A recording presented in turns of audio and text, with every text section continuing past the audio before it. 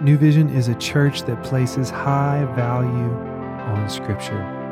The Bible is made up of 66 books, and in this next portion, we're going to be going through a few of those books as a church family. We hope this tool encourages you and equips you to lead your life well. Thank you for joining us today. Hey, church family. Hoping you had a wonderful Christmas. I know for many of us it was certainly different, strange, not the normal Christmas. I know sometimes sad. There's still a lot of suffering going on around us. Yet in the middle of that, as believers, we can celebrate the hope that is in our Lord and Savior. My name's Ray Moss, one of our pastors at New Vision. I give leadership to our care ministry, which provides one-on-one biblical counseling and encouragement to individuals. I would ask you today to pray for our counselors and encouragers as they minister God's Word in this season, especially to those that are hurting and seeking care, really looking for biblical answers to the challenges that they're having. Our focus today is passages Ephesians chapter 4, verse 22.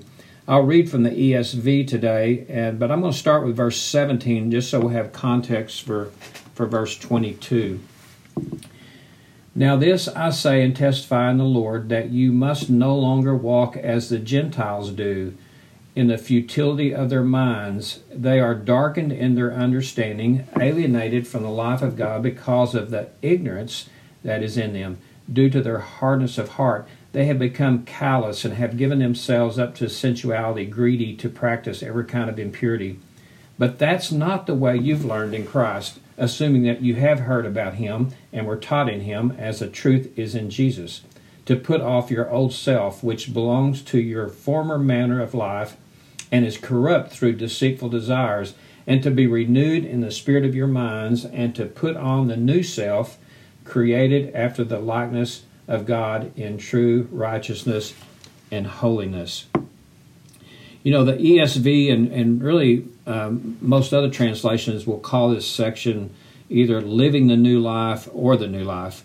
And Jesus said that He came to give us life and life abundant, is what John said. And then He said also in John, He said, I am the way, the truth, and the life. So we look at this passage, it's important to remember that He is the life, and we find our true life only in being in Him. Well, Paul gives us a comparison here that's very, very similar to what we see in Romans 8, Galatians 5, which both speak to us as believers that we can walk after the flesh even though we are in Christ. Now we see him talking about the mind rather than flesh. He compares a mind that's either darkened or callous, and he's comparing that to the believer's mind who has been transformed to the things of God, to those who know or belong to Christ. Paul's message is clear that as believers, we are in Christ. We've been given His Spirit. We are new creations. All things are new, justified, no more condemnation. And then in Romans 6:6, Paul referred to the fact that the old man or the old self was crucified with Christ, and we know we're no longer slaves to sin, is what he says. So yes, I know what you're thinking. I'm in Christ, yet I really find myself still struggling with sin from time to time. Well, Paul gets that. So what he speaks of here is really the sanctification process, which is allowing Christ more and more to live through us. That's really what sanctification is. Romans 12:1 and 2, we hear Paul clearly proclaim that even as believers, we must renew our minds. This letter to the church of Ephesus makes it even clearer. Just look at the words that he uses referring to the mind in just these 7 verses.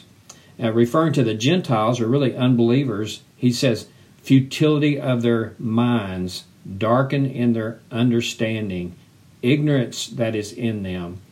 But he says we should no longer walk like this, but we walk like this. But he said, be learners of Christ, heard of Him and taught in Him, renewed in the spirit of your minds. So, very central to this passage is this thing about our minds, the transformation that's going on in our minds. The word that best describes this passage is sanctification, the growing in Christ. We put off our old self, which belongs to our former manner of life, corrupted by deceitful desires, and we put on the new self, taking off, putting on. That's the process. This new self is, as it says, a new self, a new nature, created after the likeness of God in true righteousness and holiness. A new creation, yet I find myself wanting to go back to the patterns that the old self left in my mind. That's the struggle. Now, bear with me in this. I'm kind of a gearhead, so this is a gearhead illustration. As all illustration, it has its limits, but I hope maybe it sheds some lights on this whole thing about renewing our minds or putting off the old self. I started riding motorcycles at 13. I really didn't even have a license to ride one, but I had one. Motorcycles work just like they did back in 1965.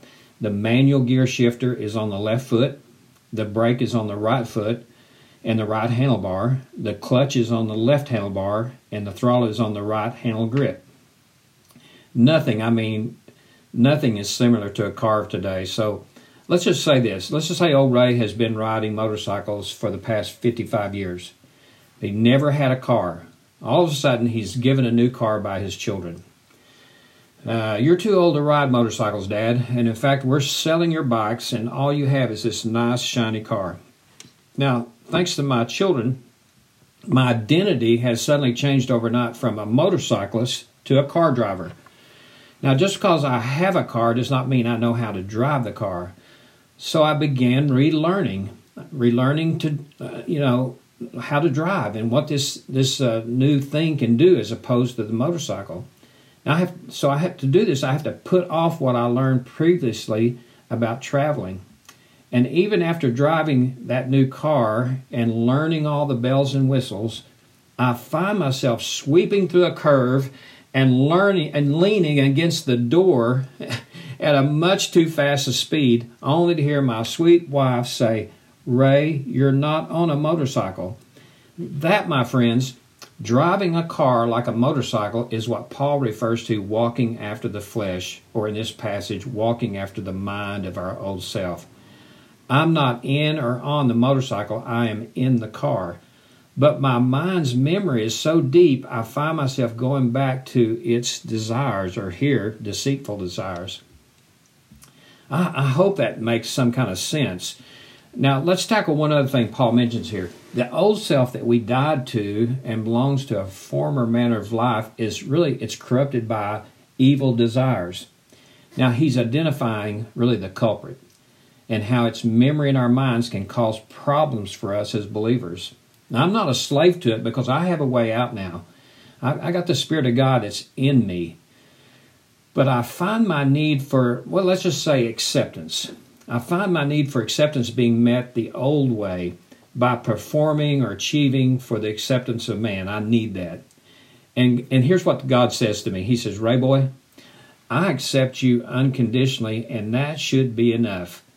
But when I go after the acceptance on my own, I'm really saying, your love is not sufficient." So Paul would say that's a deceitful desire. It's behind all sin, isn't it? I believe in God. I'm just not trusting for this. So because I'm no longer a slave to it, I can use my chooser or my will to not walk after those desires that only God wants to provide. That, my friends, is the work of the Spirit. So how do I hear and recognize the Spirit in me?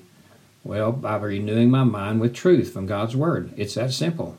I put off that former way of life and put on what is ours, created after the likeness of God in true righteousness and holiness. My prayer for us all today is that we would really be sensitive to what is ours in Christ. Walking after deceitful desires is not who you are.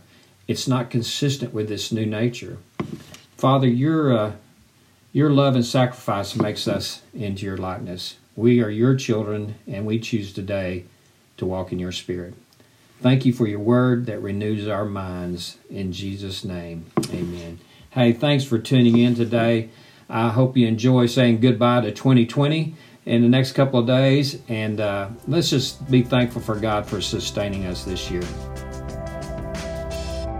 Thank you so much for joining us today. We'll see you tomorrow as we hop back into God's Word.